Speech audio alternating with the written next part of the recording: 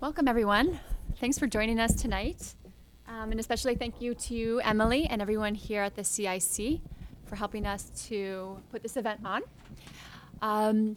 As Emily said, my name is Jackie, and I work for AFSI here in Washington, D.C. AFSI, for those of you who don't know who we are, is an international development organization based in Italy. It was founded in 1972 by some people who were participated in the Communion and Liberation Catholic movement in Italy. And now AFSI is present in over 35 countries around the world with many different programs, ranging from education to healthcare, some economic development, vocational training kinds of programs, environmental and agriculture programs. We have a small office here in Washington, D.C., which is where I sit, and we manage relationships with U.S. entities and the U.S. government. So thank you so much for coming out tonight. I'm really pleased to just give you a brief introduction to our topic for this evening and to our speakers. And I'd just like to share with you how we got to the point of this topic for tonight. So AFSI, as an organization, has long held the promotion of human dignity as the core of our mission. And yet, as with many of the essentials in our lives, the depth of meaning contained in these words can go unnoticed or taken for granted. Our daily work at AFSI is not a philosophical discussion about how and why to respect and promote the dignity of the other or of ourselves. But instead, our work consists of other things: defining projects, managing budgets, negotiating partnerships, hiring and training staff, and observing the changes that come about through our presence and activity in the world. Yet we are not shy to affirm that our conviction about the innate, immeasurable, and God-given dignity of each and every single human life is what underpins all we do.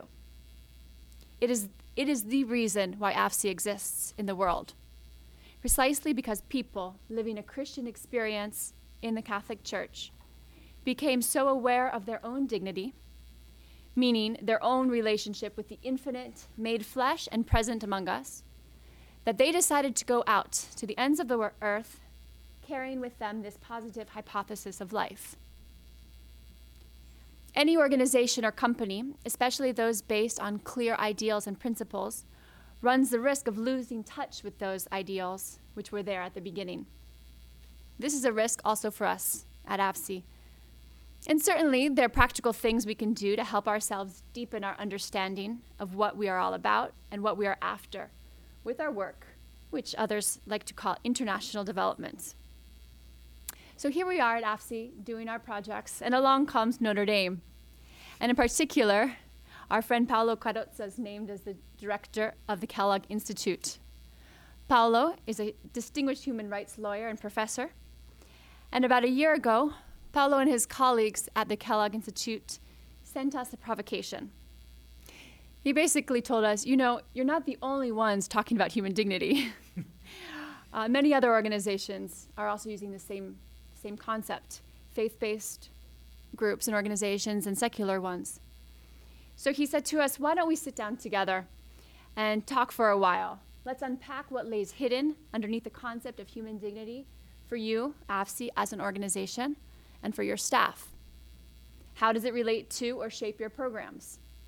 How do you know if your attempts to promote it succeed or fail? And let's not just do this exercise internally. Let's invite others to the discussion. Let's hear what they have to say and respond to the challenges of, say, the secular world, the academics. So Kellogg Institute at Notre Dame has brought together a range of actors, including AFSI, to participate in these reflections on human dignity. And he has skillfully fostered and guided a healthy debate among an array of perspectives. He and I are just back from a conference on this topic held at Notre Dame's Rome campus. And tonight we've asked Paolo to tell us a bit about what is behind this initiative and what he has learned so far in the process. So in particular, Paolo, I'd like to ask you, how can the Catholic tradition and thought on human dignity and human development engage with the rest of the world productively? And what might Catholic-inspired organizations like AFSI have to offer? Now, before you answer, after Paolo, we're going to have the chance to hear from Professor Andreas Widmer, who, as you heard, is a professor of entrepreneurship at CUA School of Business Economics. And we've invited him here tonight to get his take on this initiative, on these concepts that we're throwing around from his perspective as an entrepreneur. So we hope for a lively discussion with the speakers and with all of you gathered here tonight. So please don't be shy with your questions and comments after we hear from our two speakers. And now I'm very happy to turn the floor over to Professor Paolo Carrozza, Director of the Kellogg Institute at the University of Notre Dame. Thank you. Thanks, Jackie. It's always wonderful to be back in Washington again. I used to live here for years and was born here, so coming back is always a little bit coming home. So before I get to the more narrow question, or more the specific part of the question about human dignity, there's the stuff in the title about development from a Catholic perspective. And I think to understand where dignity fits in, it's first useful to get a little bit broader context about development work, development studies, and where a Catholic perspective fits into that, and then to pose the question of then what does dignity have to do with it all? So as Jackie mentioned, I direct an institute at Notre Dame. It's an big interdisciplinary research institute, and human development is one of the two central themes of our institute. So usually in the work of my colleagues and our interlocutors elsewhere, that means going right away to the institutions and processes and economic analysis and all the rest of it of how one fosters development. And that's great. I mean, there's nothing problematic about that. Indeed, it's very interesting and stimulating work. But here's the thing. I mean, asking about a development from a Catholic perspective means, first of all, stepping back from those questions. In other words, there's a need from a Catholic point of view, if you're asking about development, first to ask questions about what precedes the institutions and processes and economics and politics of development. Here is the way that it was put by Benedict XVI in his big social encyclical Caritas in Veritate. He says, in the course of history, it was often maintained that the creation of institutions was sufficient to guarantee the fulfillment of humanity's right to development. Unfortunately, too much confidence was placed in those institutions as if they were able to deliver the desired objective automatically. In reality, institutions by themselves are not enough. No, he's saying they're not important, but they're not enough by themselves, because integral human development is primarily a vocation, and therefore it involves a free assumption of responsibility in solidarity on the part of everyone. So, in other words, one could say that the first point of a Catholic perspective on poverty and development tells us that the foremost structural problems of economics and politics require responses that are adequately grounded first in a different kind of structure, the structure of the human person, in an anthropology. Now, again, that's not to say that the economic and political and social structures aren't necessary and important, but they're not the first question, and indeed not the most important question. So in that spirit, and to sort of break that open a little bit, I'll give you 4 examples of trends in international development over recent decades, trends that have made or are making very important contributions to our understanding of the practice and of the impact of development work, that have been positive trends, in other words, but that I'll argue in some ways we'll see them as being incomplete by themselves, where maybe a perspective that goes back to understanding more fully what the human person is might be able to add something more still to it by reminding us of these broader dimensions of the problem. Okay? So here's one example. I mean, it's well known by anybody who is involved in development at all that for a long time there's been a move towards understanding development in a broader and more multidimensional way. In other words, not limiting it merely to the dynamics of economic growth and wealth creation. An older model of development really saw that as the primary, indeed the only thing that one was seeking in the development process. And instead, for a long time, I have these little things clipped on. Okay. Instead, for a long time, there have been things like the advent of the Human Development Index at the United Nations, which seeks to add a variety of other dimensions of social and human life into the measure of what it means to seek development and achieve it. There's been theoretical work by people like the Nobel Prize winner Amartya Sen and his followers in developing an understanding of development that really focuses on a range of human capacities, the human capabilities approach. Okay. The Millennium Development Goals, even though not comprehensive as development goals, still sought to bring in other aspects of human and social life, not merely limited to income generation or GDP. And more recently, as we're looking towards the next round of development goals, there's even more work being done. Some of it we heard about at this conference in Rome on the missing dimensions of poverty data, how to capture some of the aspects of human well-being that typical measurements of poverty in the development context haven't really paid attention to until now. All these are really positive developments and encouraging. And so the question then is, okay, well, so then from a Catholic perspective, a perspective that starts really from an understanding of human persons, what do we have to add to that or to say to that? Well, the first thing, of course, is an endorsement of that approach, right? It's an endorsement of an approach that tries to take an integral understanding of human persons and lauds, in some senses, collaborates with this effort to broaden our understanding of what constitutes human development and to seek the full range of it. Again, I won't try to litter this too much with long quotes, but there are a few that I can't resist. And this one again in Caritas in Veritate, where Benedict, reflecting back on what his predecessor had said, Paul VI, he says, that he noted that Paul had an articulated vision of development. He understood the term to indicate the goal of rescuing peoples first and foremost from hunger, deprivation, endemic diseases, and illiteracy. From the economic point of view, this meant their active participation on equal terms in the international economic process. From the social point of view, it meant their evolution into educated societies, marked by solidarity. From the political point of view, it meant the consolidation of democratic regimes capable of ensuring freedom and peace. You can see a long-standing approach that parallels this broadening of the understanding of what we're seeking in the development process.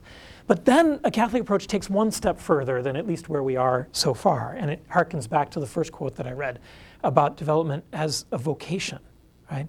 The fullness of accounting for the range of goods that are essential to human flourishing means, from the perspective of a Catholic tradition, seeing development in these vocational terms. That is, in light of seeking a complete fulfillment of the destiny and meaning of human persons and human communities in the world. Okay? So one more long quote, and then after this I'll spare you from the reading. And this one from a different statement by John Paul II, where he says, development must not be understood solely in economic terms, but in a way that is fully human. It's not only a question of raising all peoples to the level currently enjoyed by the richest countries, but rather of building up a more decent life through united labor, of concretely enhancing every individual's dignity and creativity, as well as his capacity to respond to his personal vocation and thus to God's call. The apex of development, the apex, it's a very strong word, right? I mean, not just part of development, the apex of development, he says, the highest point, is the exercise of the right and duty to seek God, to know him, and to live in accordance with that knowledge.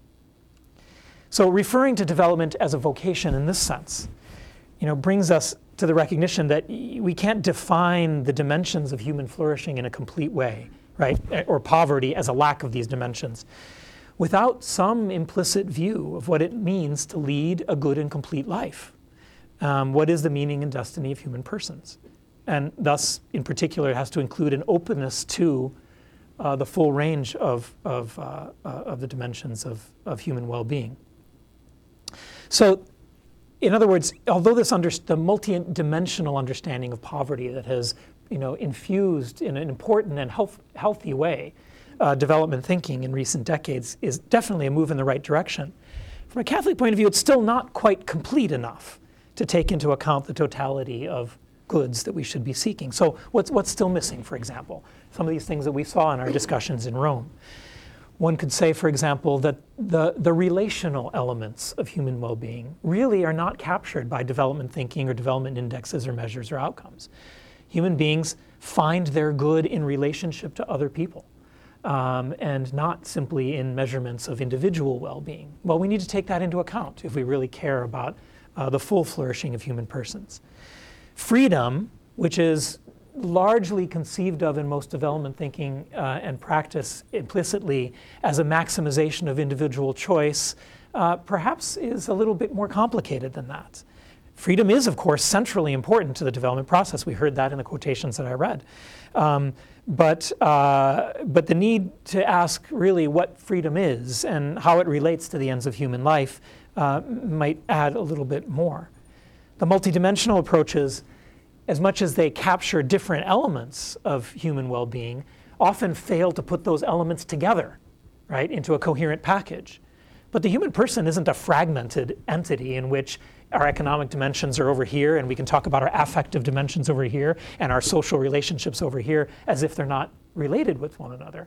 They're all interconnected, and development thinking has to bring that to bear as well. And finally, one could say that in some pretty specific areas, development practice and thinking can be said to be, well, frankly, systematically reductive and blind to at least certain of the aspects of human experience.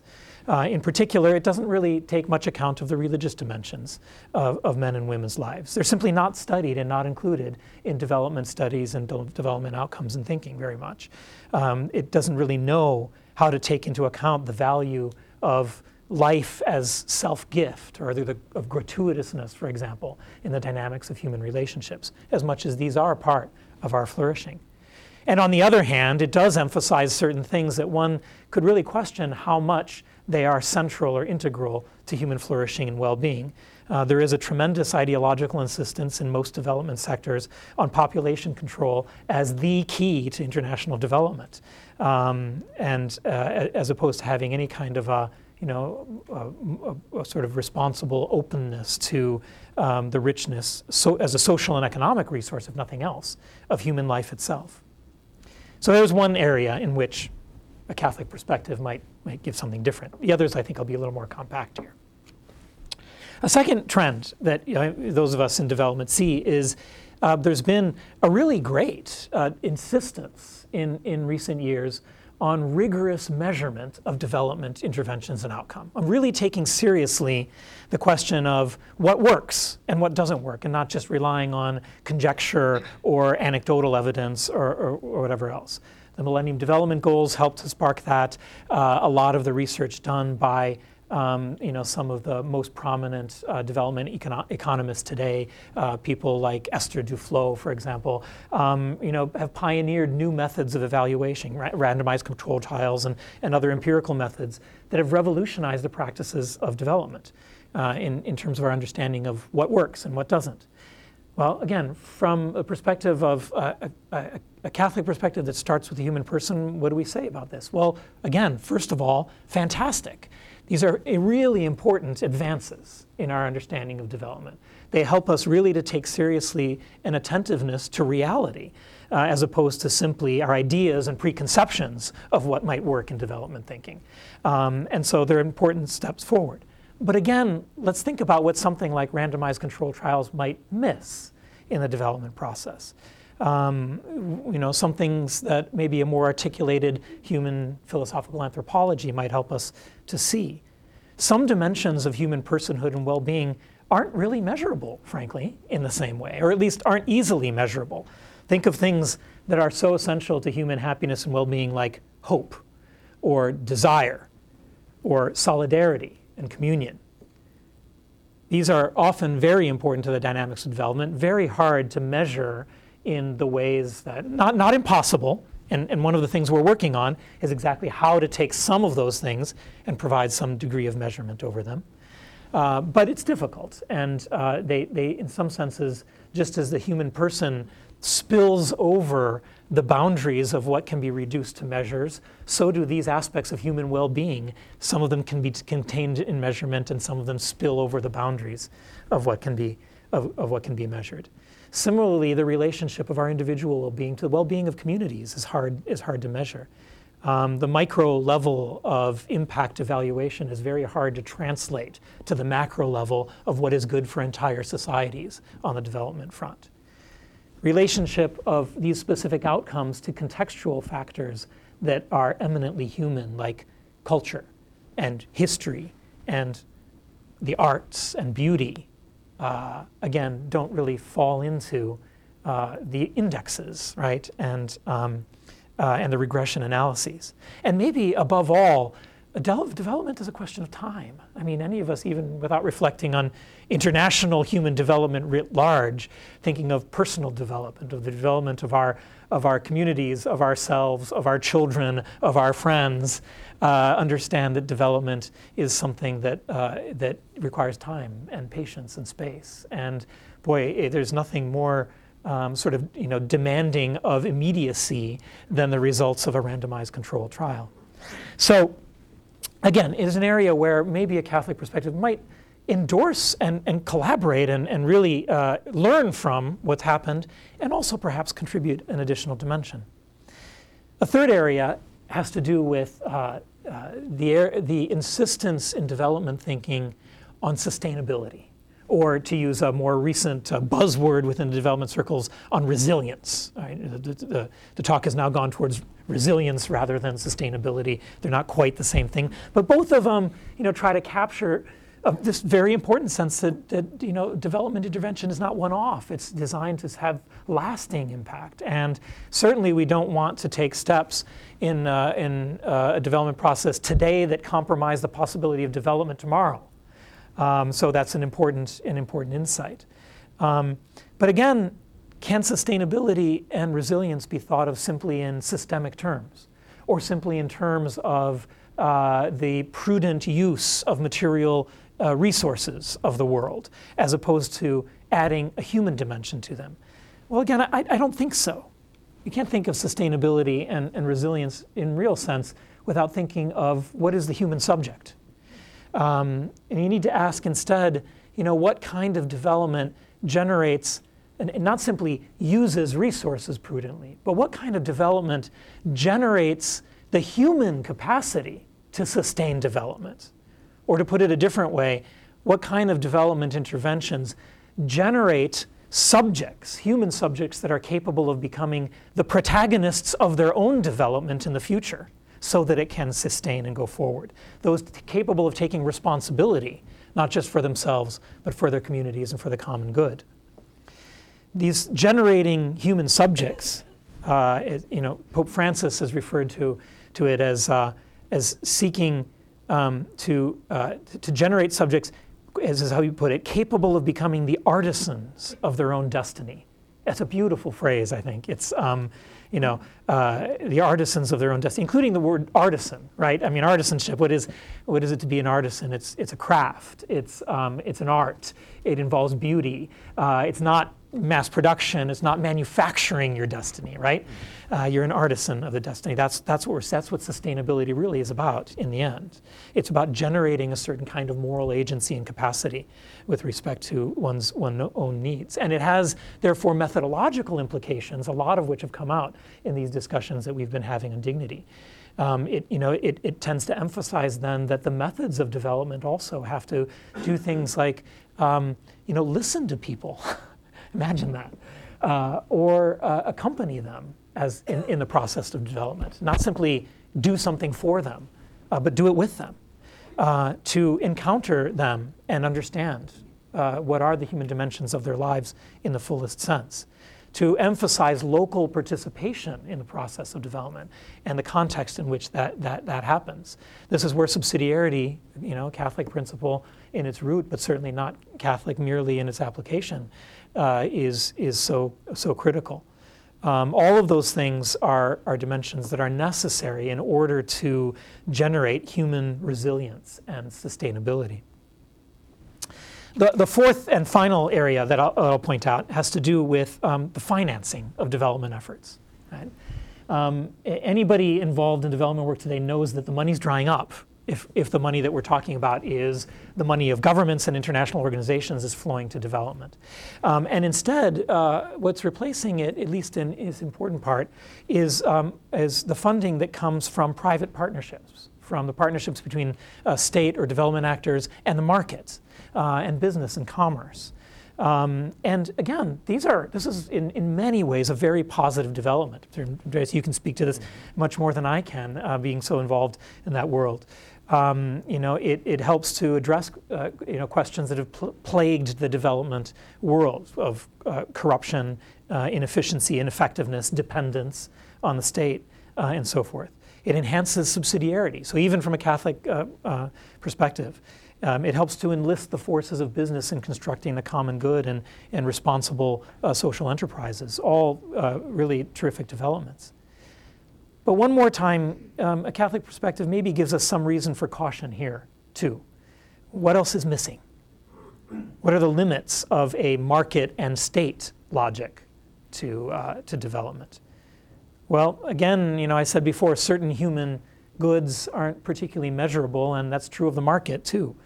As John Paul II emphasized this, Benedict XVI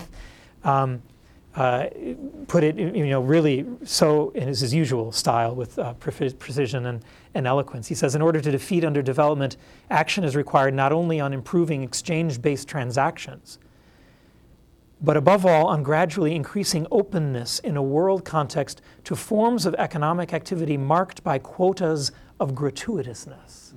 That's good. Quotas of gratuitousness and communion, right?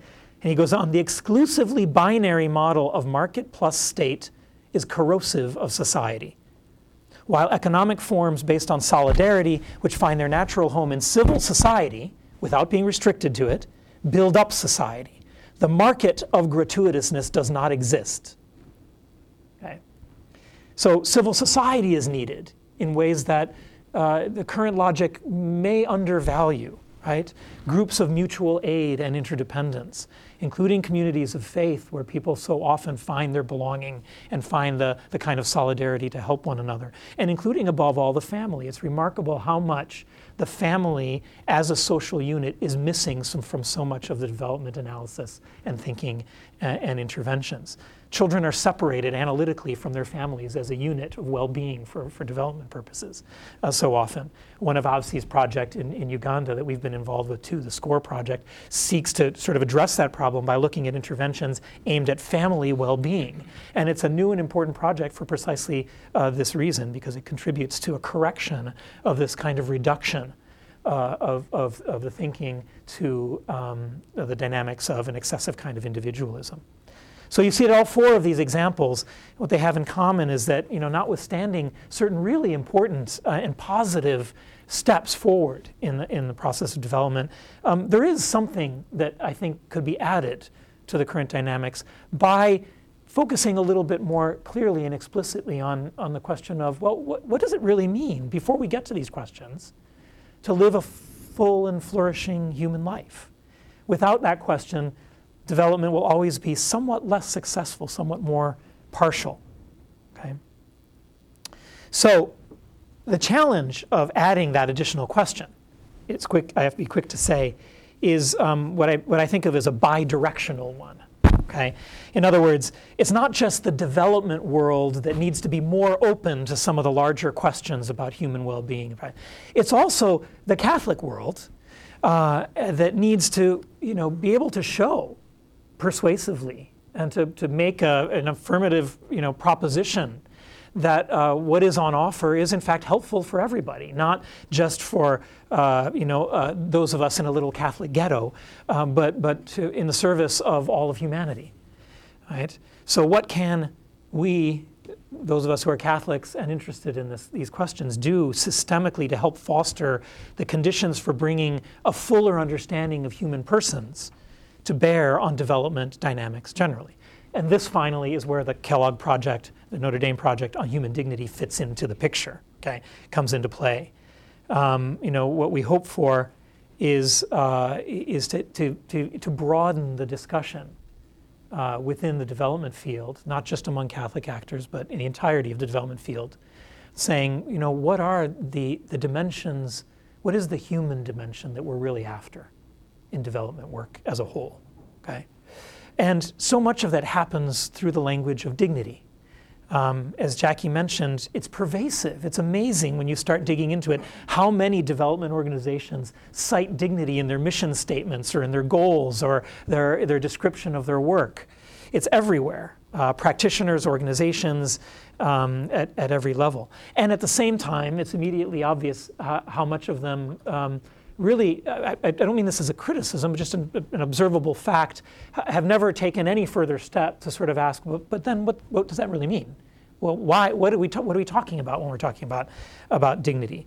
There is this need to deepen our understanding, not only of what it means, but of what the corresponding implications in practice are of its meaning. So when we say, well, we care about the value of human persons, dignity is just that, right? It's the Latin root of it is dignitas, it's value, it's worth. We're talking about the worth of human persons. Where does that come from?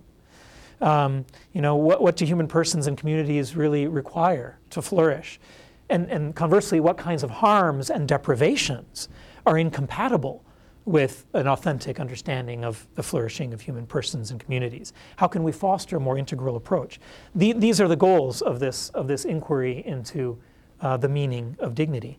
And there are really two challenges in trying to answer any of those problems, or at least challenges in let's say, in two different areas that are interrelated, okay?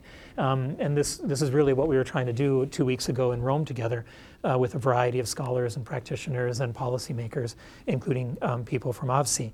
The first sort of problem is a conceptual one, right? When we talk about dignity, how do we come to a deeper understanding, a broader consensus about what it means?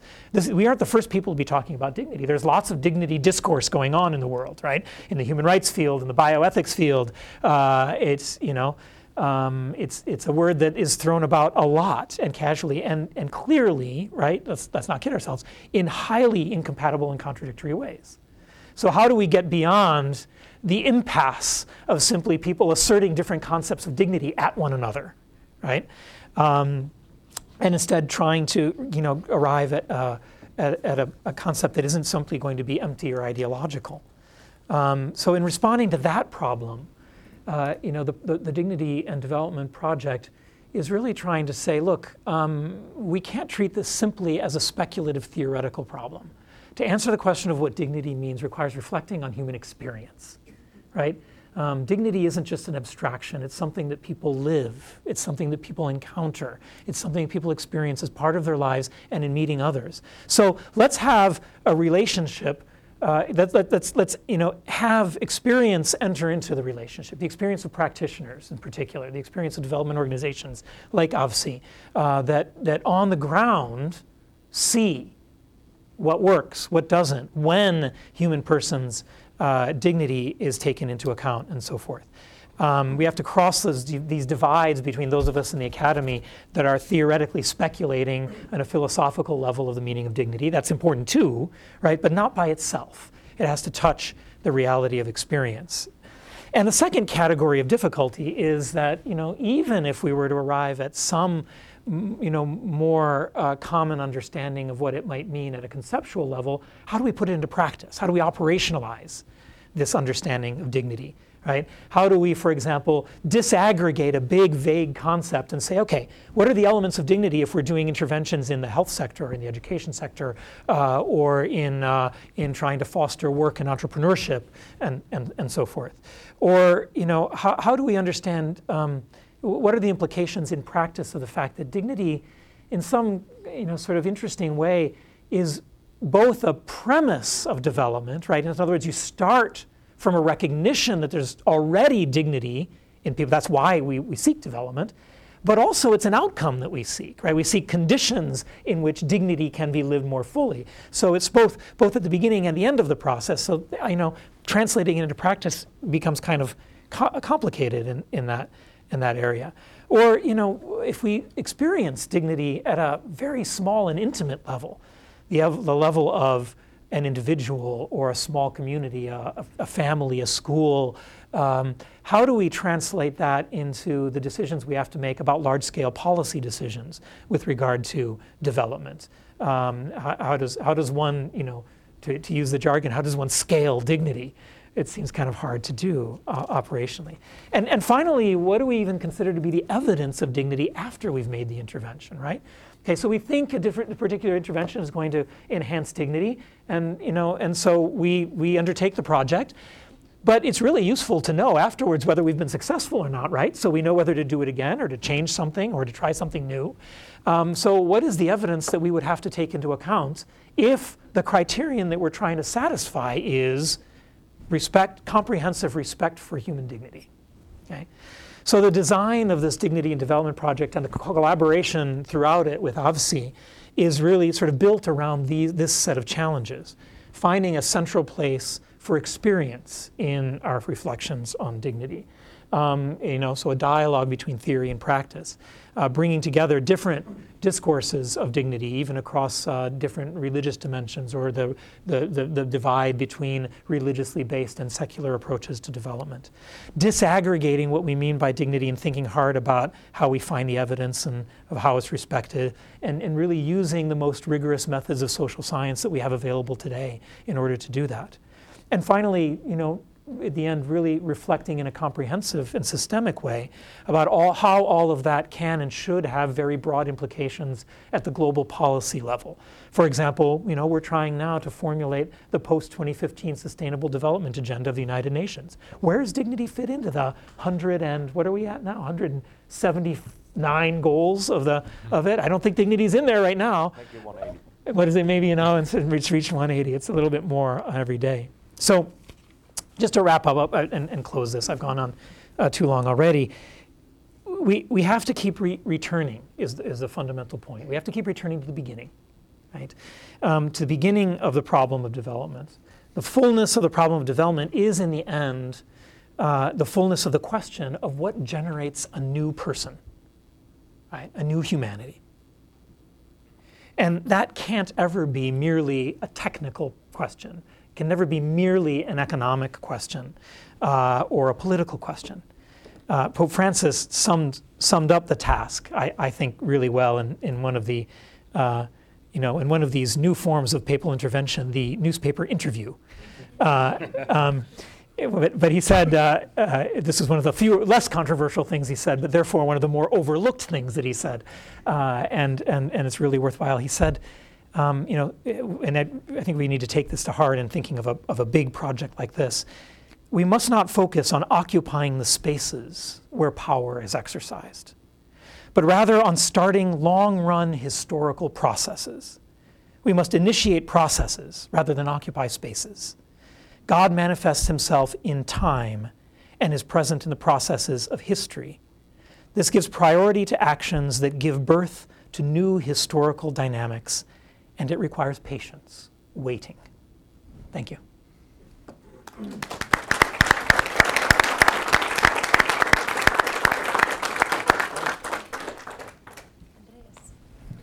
Your reaction to this? Well, Paolo, it's beautiful, and we have to say that we know each other, so we know where we're coming from. So it's a little hard to disagree on some things. But no, you're wrong. Yeah. But let me add. Let me do. We could just do like the Monty Python skit, the argument department. Exactly. Have you ever seen that one? Yeah, right? the argument department. Anyway, sorry. Let me add to this a bit. So I want to make three main points. I want to talk about dignity, methodology, and then work and entrepreneurship as a form of development. Interesting that you speak of human dignity. I just finished doing some research with a few colleagues on, I'm an entrepreneur, and when you face a problem, you always start with the market. People have always the wrong impression with entrepreneurs that they start to figure something out and then say, hey, eureka, I have it. No, it starts the other way around. You go into the market and you find the problem and then you solve it. That's how this works. And so when I approach something like this, like development, I first start to do market research to say, what's the landscape? It's called, competitive landscape. And often, especially on the marketing side, this has to do with words, and you can research what words mean to people. And interesting enough, human dignity, what does it mean to people? The first thing I measured is how much does it resonate as a term? And we found that dignity, human dignity, resonates 70% among the American population. That is off the charts. No wonder everybody and their brothers using this term. This is one of the highest ranks you can get. Try to put 10 Americans into a room and see how much they agree on something. And 70% agreement is just off the charts. So, but then do you know what dignity means? You know, one thing is to say, I love this term. The other thing is, so what does it mean to you? And that's where things split.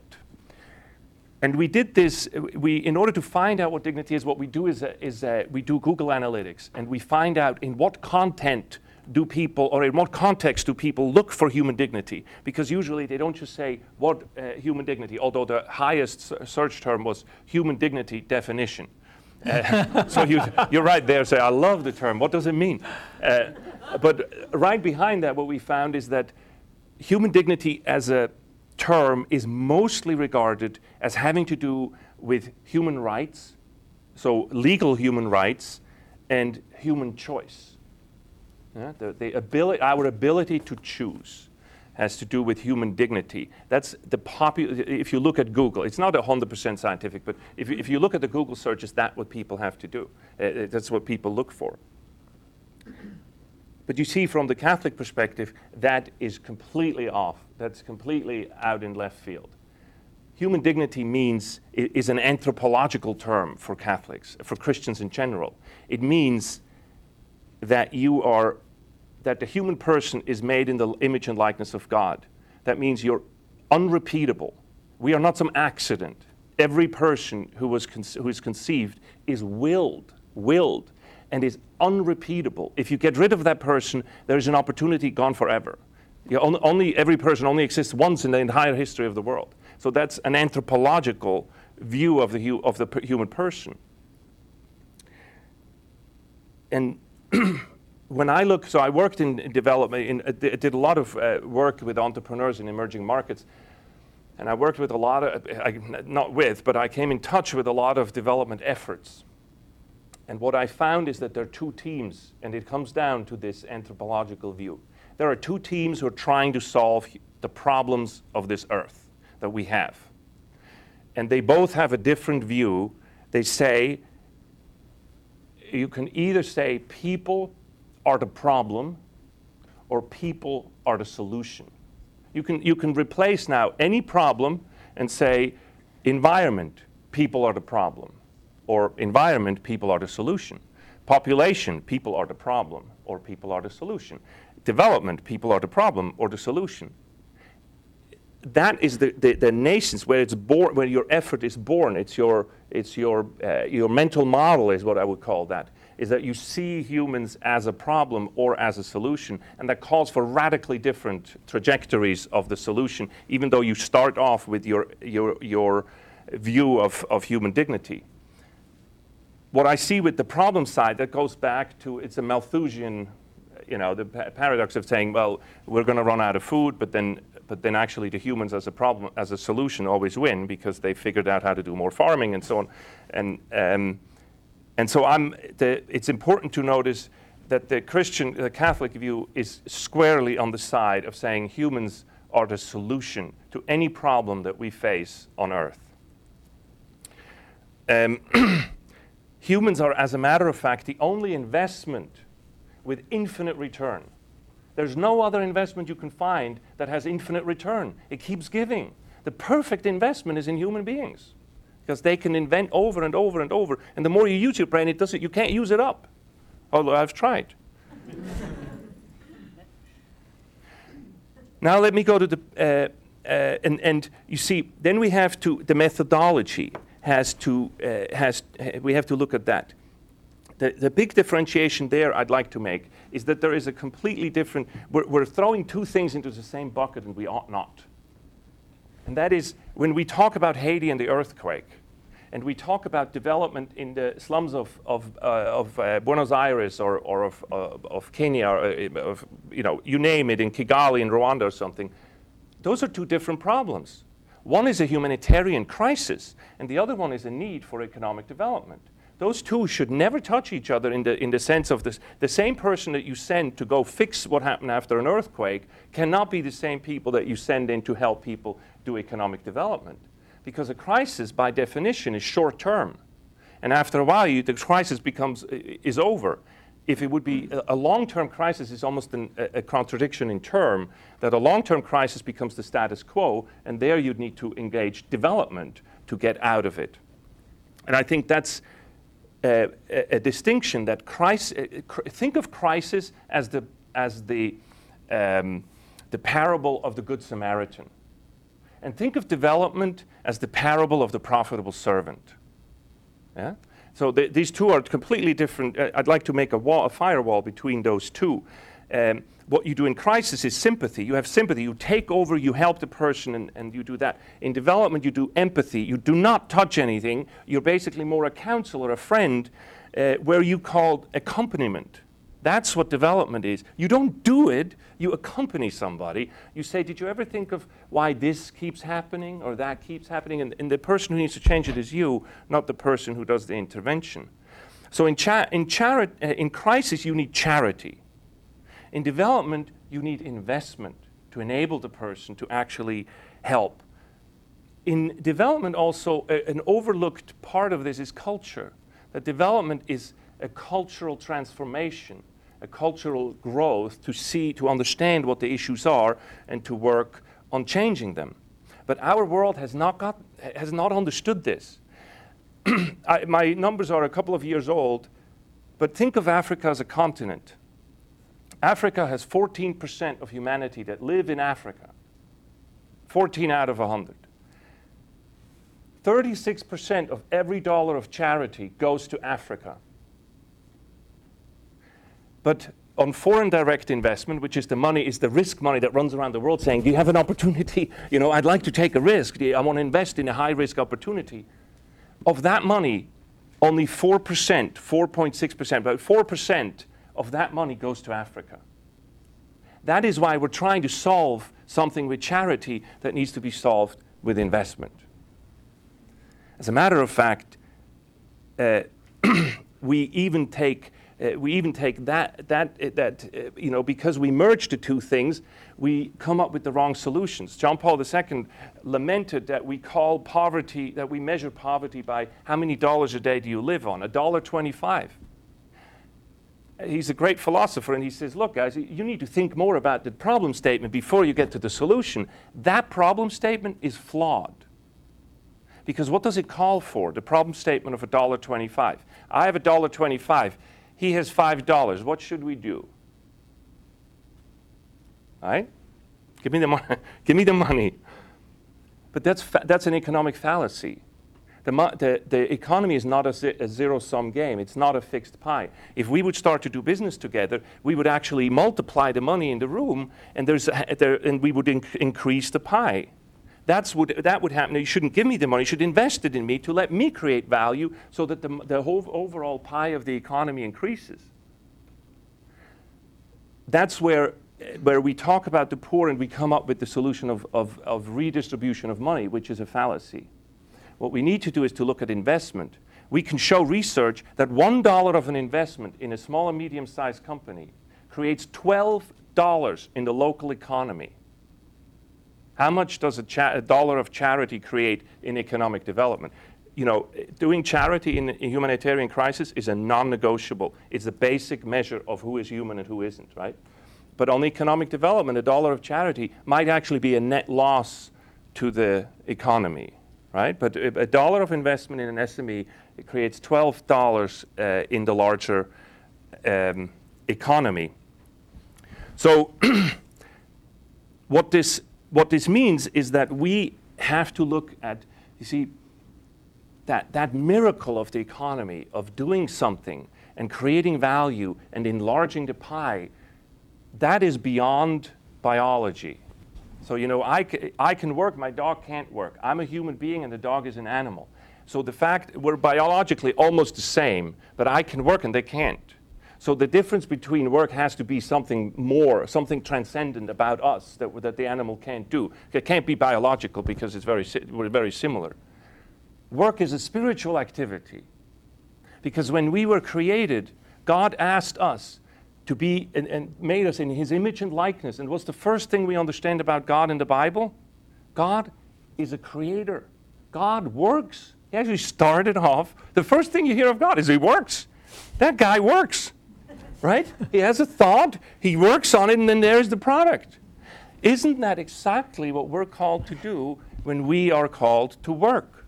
You see, when we work, we imitate God. And when we work, we participate in God's creative power. We get the privilege to further develop or invent this Garden of Eden, this earth that we are on. Work, John Paul says, is so central to humanity that we need to look at this as the poor people, somebody without a job, not as a problem. See, the poor person is not a problem. If the poor person is a problem, pretty soon they'll get rid of the poor people. We do this fallacy all the time with suffering, that somebody who's suffering, if you kill them, you think you got rid of suffering? No, you didn't. You got rid of the sufferer.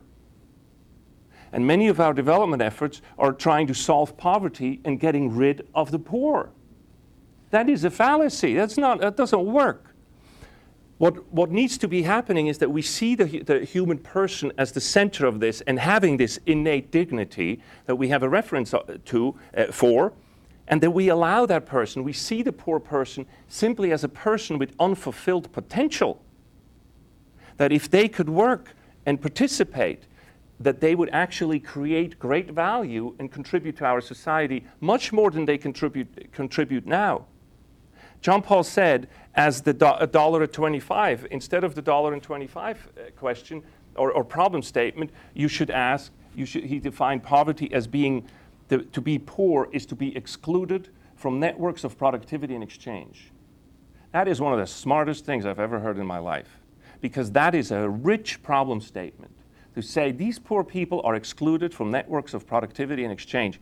Then the solution becomes, how can we integrate the poor into our networks of productivity and exchange? That's a solution to poverty, and it involves work, of which John Paul says that work, when we work, you see, we don't just make more, but we become more. Thank you very much.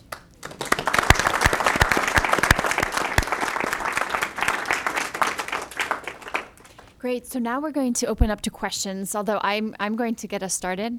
And I'm going to give each of you guys just a question. Hopefully, Paolo, not throwing you too much of a curveball here, but also giving you the chance if you would like to respond to anything that Andreas has said. So, Paolo, what I wanted to ask you was, you mentioned that dignity is used in many different ways. It's kind of thrown around. We live in a world in which people can use dignity to mean things that really do go quite against our conception of the human person as Catholic, from a Catholic perspective. I'm getting to the question of truth. What can we have to say about a true conception of the human person to the world? And then for Andreas, question for you. You said that it's very provocative when you said that charity could actually be a negative investment, right? Mm-hmm. My question is, are there different kinds of charity out there? Some that maybe do something positive in terms of building up communities, the last comment that you made, linking the poor into the social fabric, mm-hmm. the community, even productive systems. Can you see different types of charity and maybe mm-hmm. help us understand the value of charity? Easy questions. So,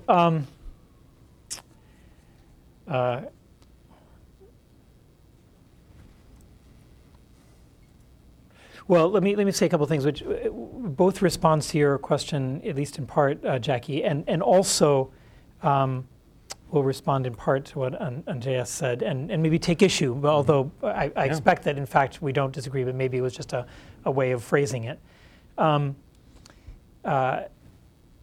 Andreas, you said at one point that the emphasis on the importance of choice as the definition of dignity is completely off. Mm-hmm. Okay. I actually don't think it is. Including from a Catholic perspective, it's not completely off. Right? The question of freedom is right on. The question of freedom, okay? And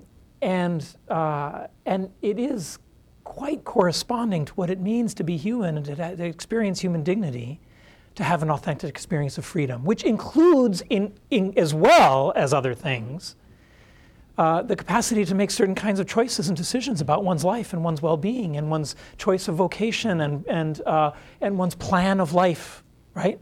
None of us are capable of realizing every human good, or like we have to make choices. We follow a particular path. We try to foster that in our children.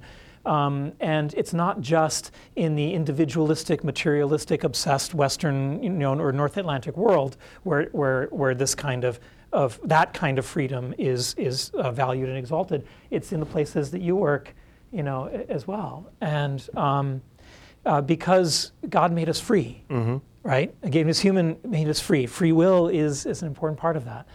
And that seems to me where it connects so importantly to truth too. The one document that I know of, the only document that I know of in the Catholic magisterial, canon that includes the word dignity in the title is Dignitatis Humanae. It's the document in which the Second Vatican Council affirms the importance of religious freedom, right?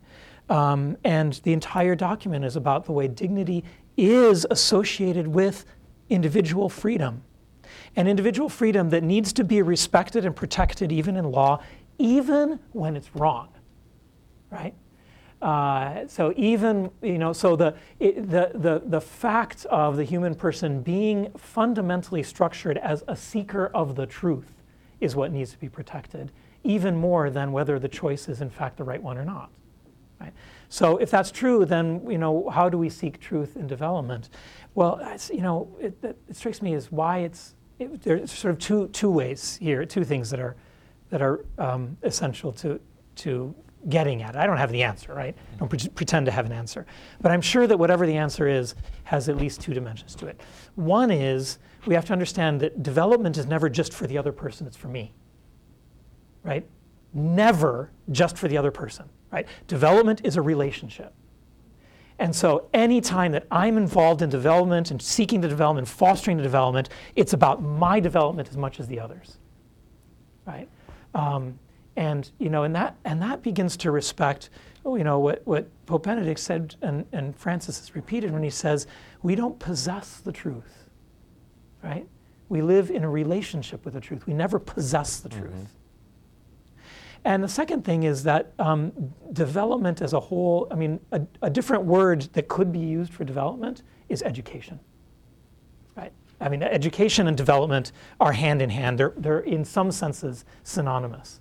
And that, just as an authentic education is a process of movement towards a deeper understanding and a more comprehensive understanding of the totality of reality. The same with development. So if the truth of our well-being and our freedom is something that we cannot possess and that is always to be achieved, and we have to respect the freedom, including the freedom of choices in the meantime, then it begins to structure, I think, a little bit of what we're doing when we talk about development. To answer you're right on the human dignity, that the choice, the way you phrase it, I would be in agreement that we are free. Humans are free to choose. Here I mean more, what we found is more that it had to do with law, rights, and choice. So to say is that it had to do with defending certain legal rights and so on that would be far away from what a Christian would agree with. Sort of a utilitarian view of things. And that's why I say it's far off. As to that idea of charity, I've grown very suspect of charity. And you say development is never just for the other person, but for both of us. And that's beautiful. But we've gone very, very far the wrong way on this. Is that we have gone so far with development being for because we are a very egotistical society. We have gone so far to make ourselves feel good by helping others that our helping starts to hurt, and we keep helping anyway because it's so good for us.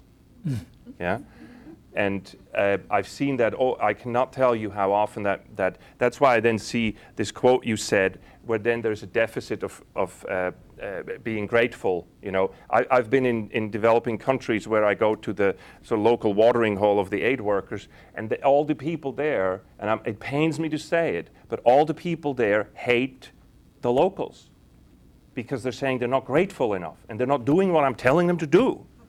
Because if they would just do what I tell them to do, they'd be so much better off. And of course, then I say, you might be in the wrong career. And and then they're saying, no, but that's my plan. You know, my life plan is to help people.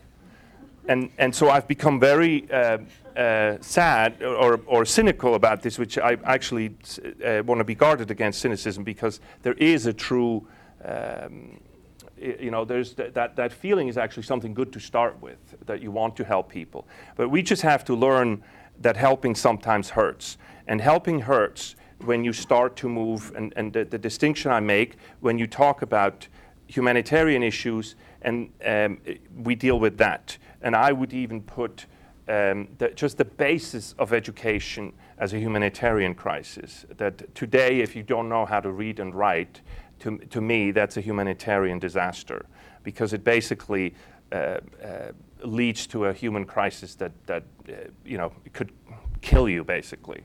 So that I put that on that side. I'm very concerned about people everybody has a heart for the poor. It's easy to have a heart for the poor, but do you have a mind for the poor?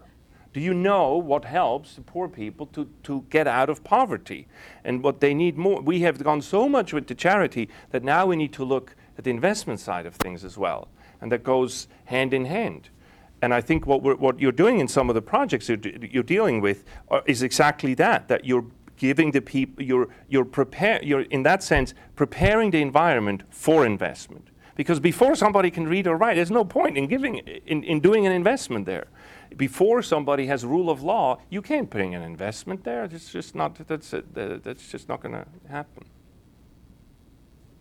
Can I add a footnote? A little, just a little plug. So one of the collaborators in this Dignity Project and a friend who Jackie met in Rome too is a very fine economist at the University of San Francisco named Bruce Wydick. Wydick has also written a novel recently. You probably didn't know this about him. He's written a novel. It's called The Taste of Many Mountains, and it's a novel about why fair trade coffee doesn't work. Mm-hmm. And it's one of the central themes of the novel is about how the people involved in development are much more attached to doing those things that make them feel good, rather than those things that actually contribute substantively to the well-being of other people. The New York cocktail party talk. Yeah. And anyway, it's, you know, I thought we got rid of indulgences a long time ago, but now the new indulgence is you can go to the developing country and take some pictures with poor people, and then you're off. They're more expensive than they used to be. Yeah. Okay, questions, please. There's a microphone, so please, we'll start over here, and then, with Father Jonah. Well, first of all, thank you both for your beautiful presentations. Question for you, Paolo. You're very tantalizing with the promise to develop a model in your institute that takes into account the demand for scalability, measurement, evidence-based, right? And also human dignity. Could you give us some examples of, I mean, because the way that you said it sounded exactly like an oxymoron, you know, that you're talking about something which is not measurable, which is not scalable, and which is not evidence-based. So could you... Yeah, so should I take several questions first? Let's do that? Okay, Let's do that. all right. Because I think there are a number of hands. How about over here, Emily? Hi, I wanted to ask you guys, both of you, in the context of development, if you see any kind of practical tensions between the notion of the notions of common good and the notion of subsidiarity. and how Tensions between them? Sorry. tensions between the two. If you see those kinds of tensions, if not, or if you do, how do you reconcile those? How do you determine the proper role of governments and what levels of governments should be involved at various different levels of development? And I also wanted to ask, in terms of private investment into these kinds of countries, isn't private investment a kind of the charity benefits me 2.0 kind of thing, where it benefits me more than charity would benefit me? And how does that make things better?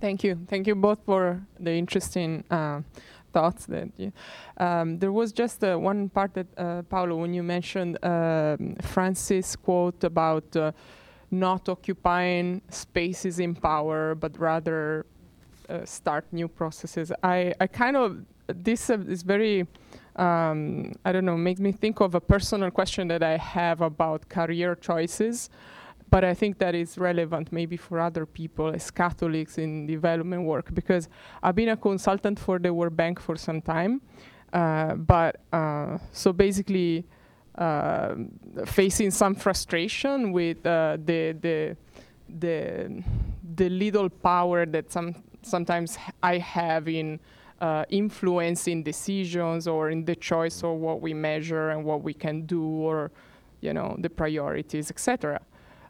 So sometimes I feel like I would go rather work for a small NGO or foundation or something where there is more of a overlapping between my own values and ideas as a Catholic. But then someone, actually a very good Catholic friend, made me this objection and said, yeah, but they don't have power.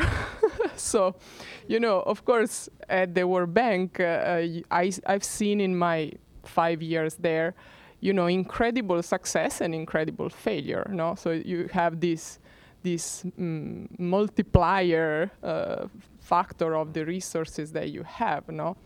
So, of course, I kind of suspect that this is a pretty, this question is very materialistic in a sense, but so what you said opened up a new possibility, but I would like for you to explain a little bit more, expand on this, on Francis' suggestion that I actually didn't know about. Thanks. Answer those? Okay. Well, with just three terrific questions. So scalability. Right. So I tried to say in the hurried way that in the time I had that not everything can be measured. But that implies, of course, negatively that some things can, including some things that are intimately related to dignity. So I don't want to, suggest that they're two separate worlds. But there are things that spill over, right, beyond the boundaries of what can be measured that we still need to pay attention to and that are important. So then how does that relate to scalability? Well, it does mean that some things probably can't be scaled, right? That to the extent that development really does depend on a human presence, it's kind of hard to say, well, okay, Jackie's going to be present, all over, right? We're going to start cloning Jackie in order to scale up development.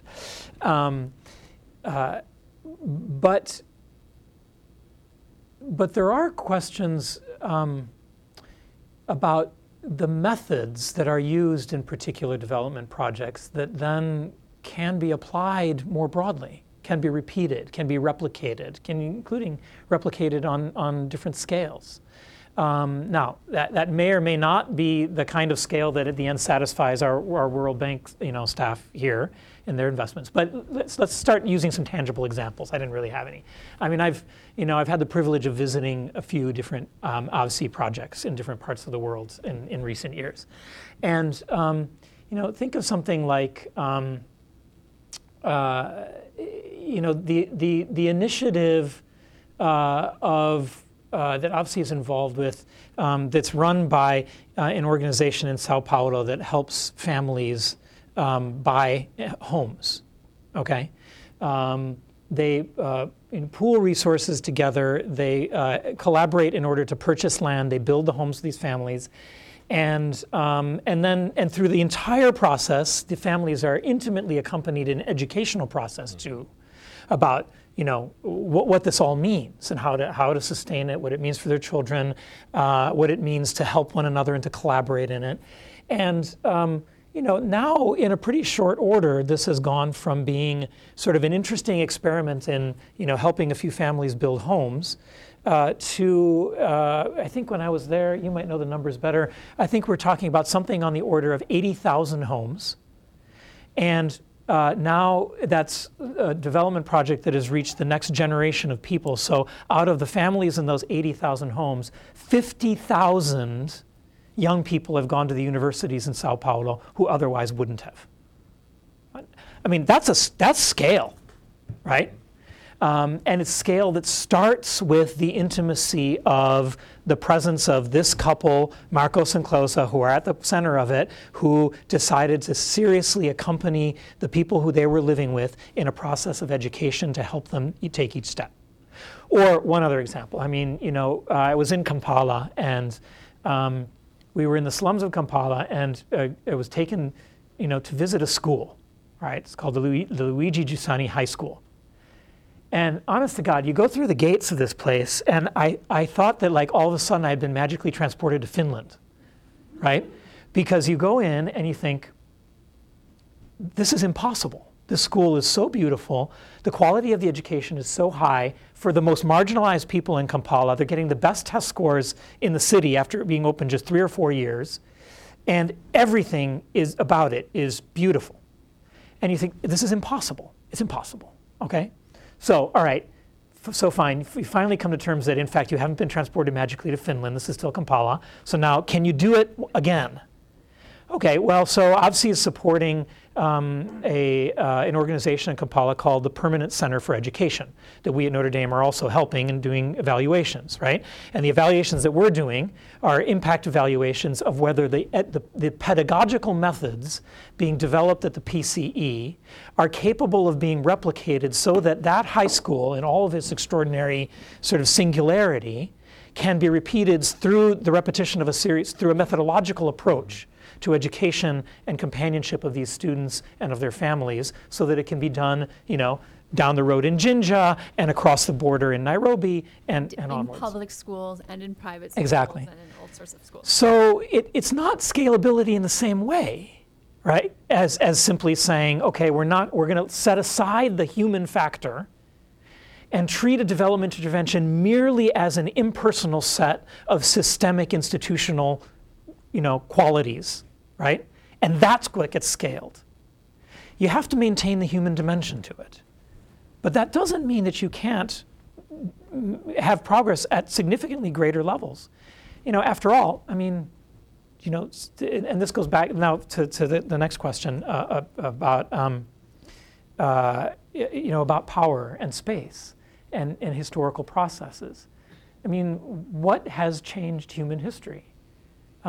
It's been, the presence of certain exceptional persons in small groups who, with the patience of time, have created, something genuinely new in the world that's attractive and that, I mean, it was, I don't know, it was so. As a friend, I'm thinking this in part just because of a friend of many of us who died last week. Lorenzo Albacete used to say, when Europe was in crisis and there was poverty and there was plague and there was corruption in all of the institutions of the church and the crown, that's when this man named Francis kissed a leper. Right? It's a very suggestive kind of observation about history. Now, on the other hand, does that mean we stay away from power? Well, no. I mean, it just means that it's an invitation to think about what really matters in what we do, right? So we're being realistic doesn't mean saying, well, I'm going to be a purist, right, and stay away from the corridors of power and of money and of institutions, right? I mean, that's a purely sort of, from my point of view, kind of moralistic response, not a very realistic one. But so the real challenge is not, do we use power or not?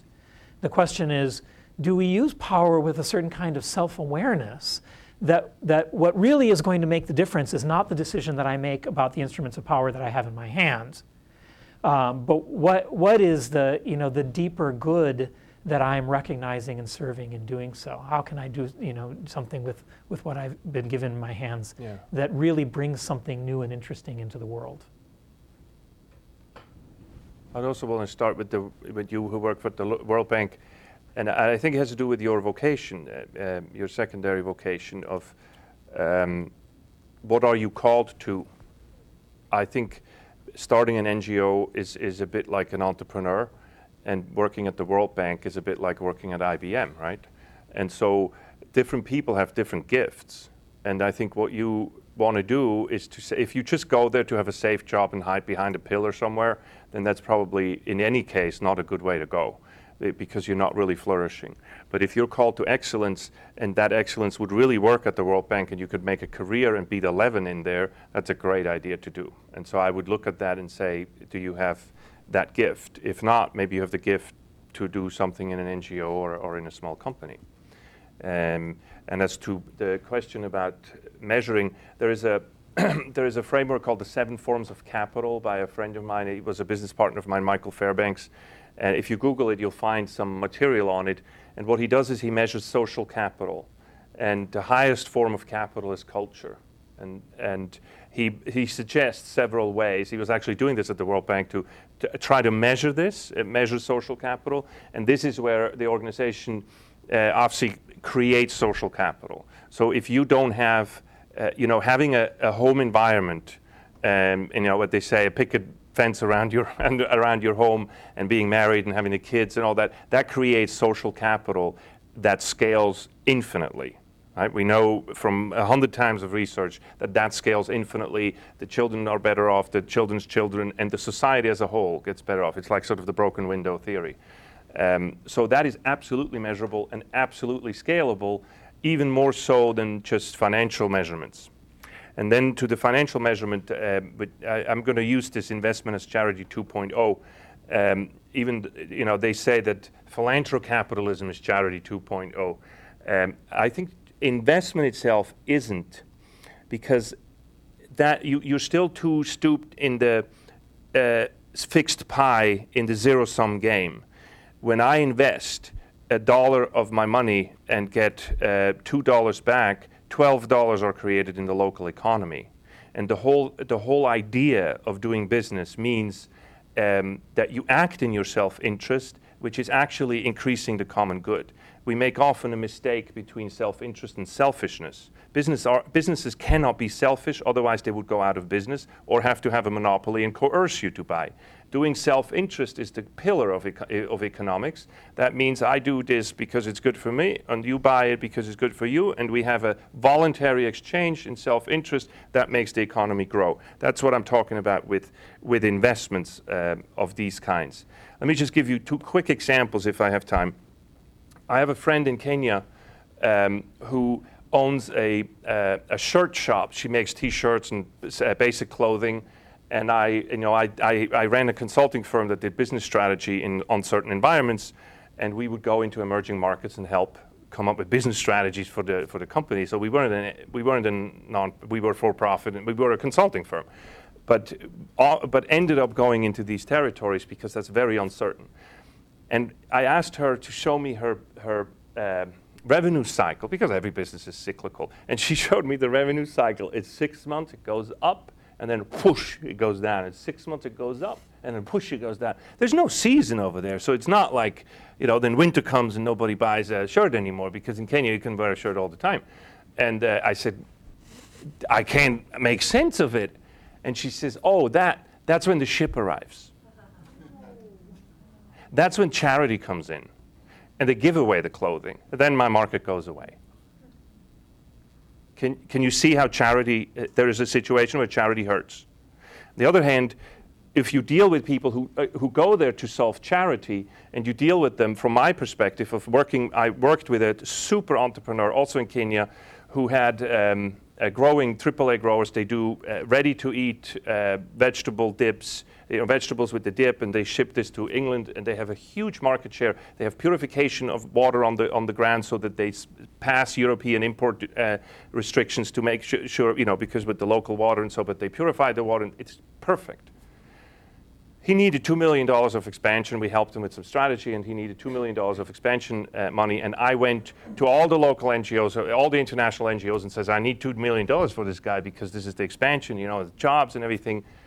And I couldn't get the money.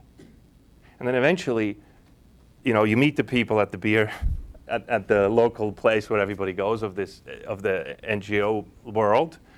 And I said, now tell me really. I mean, look, I know a good business opportunity if I see one. That is going to kill it. And you know what he said?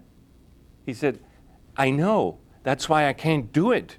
Because if he gets rich, we'll look really bad.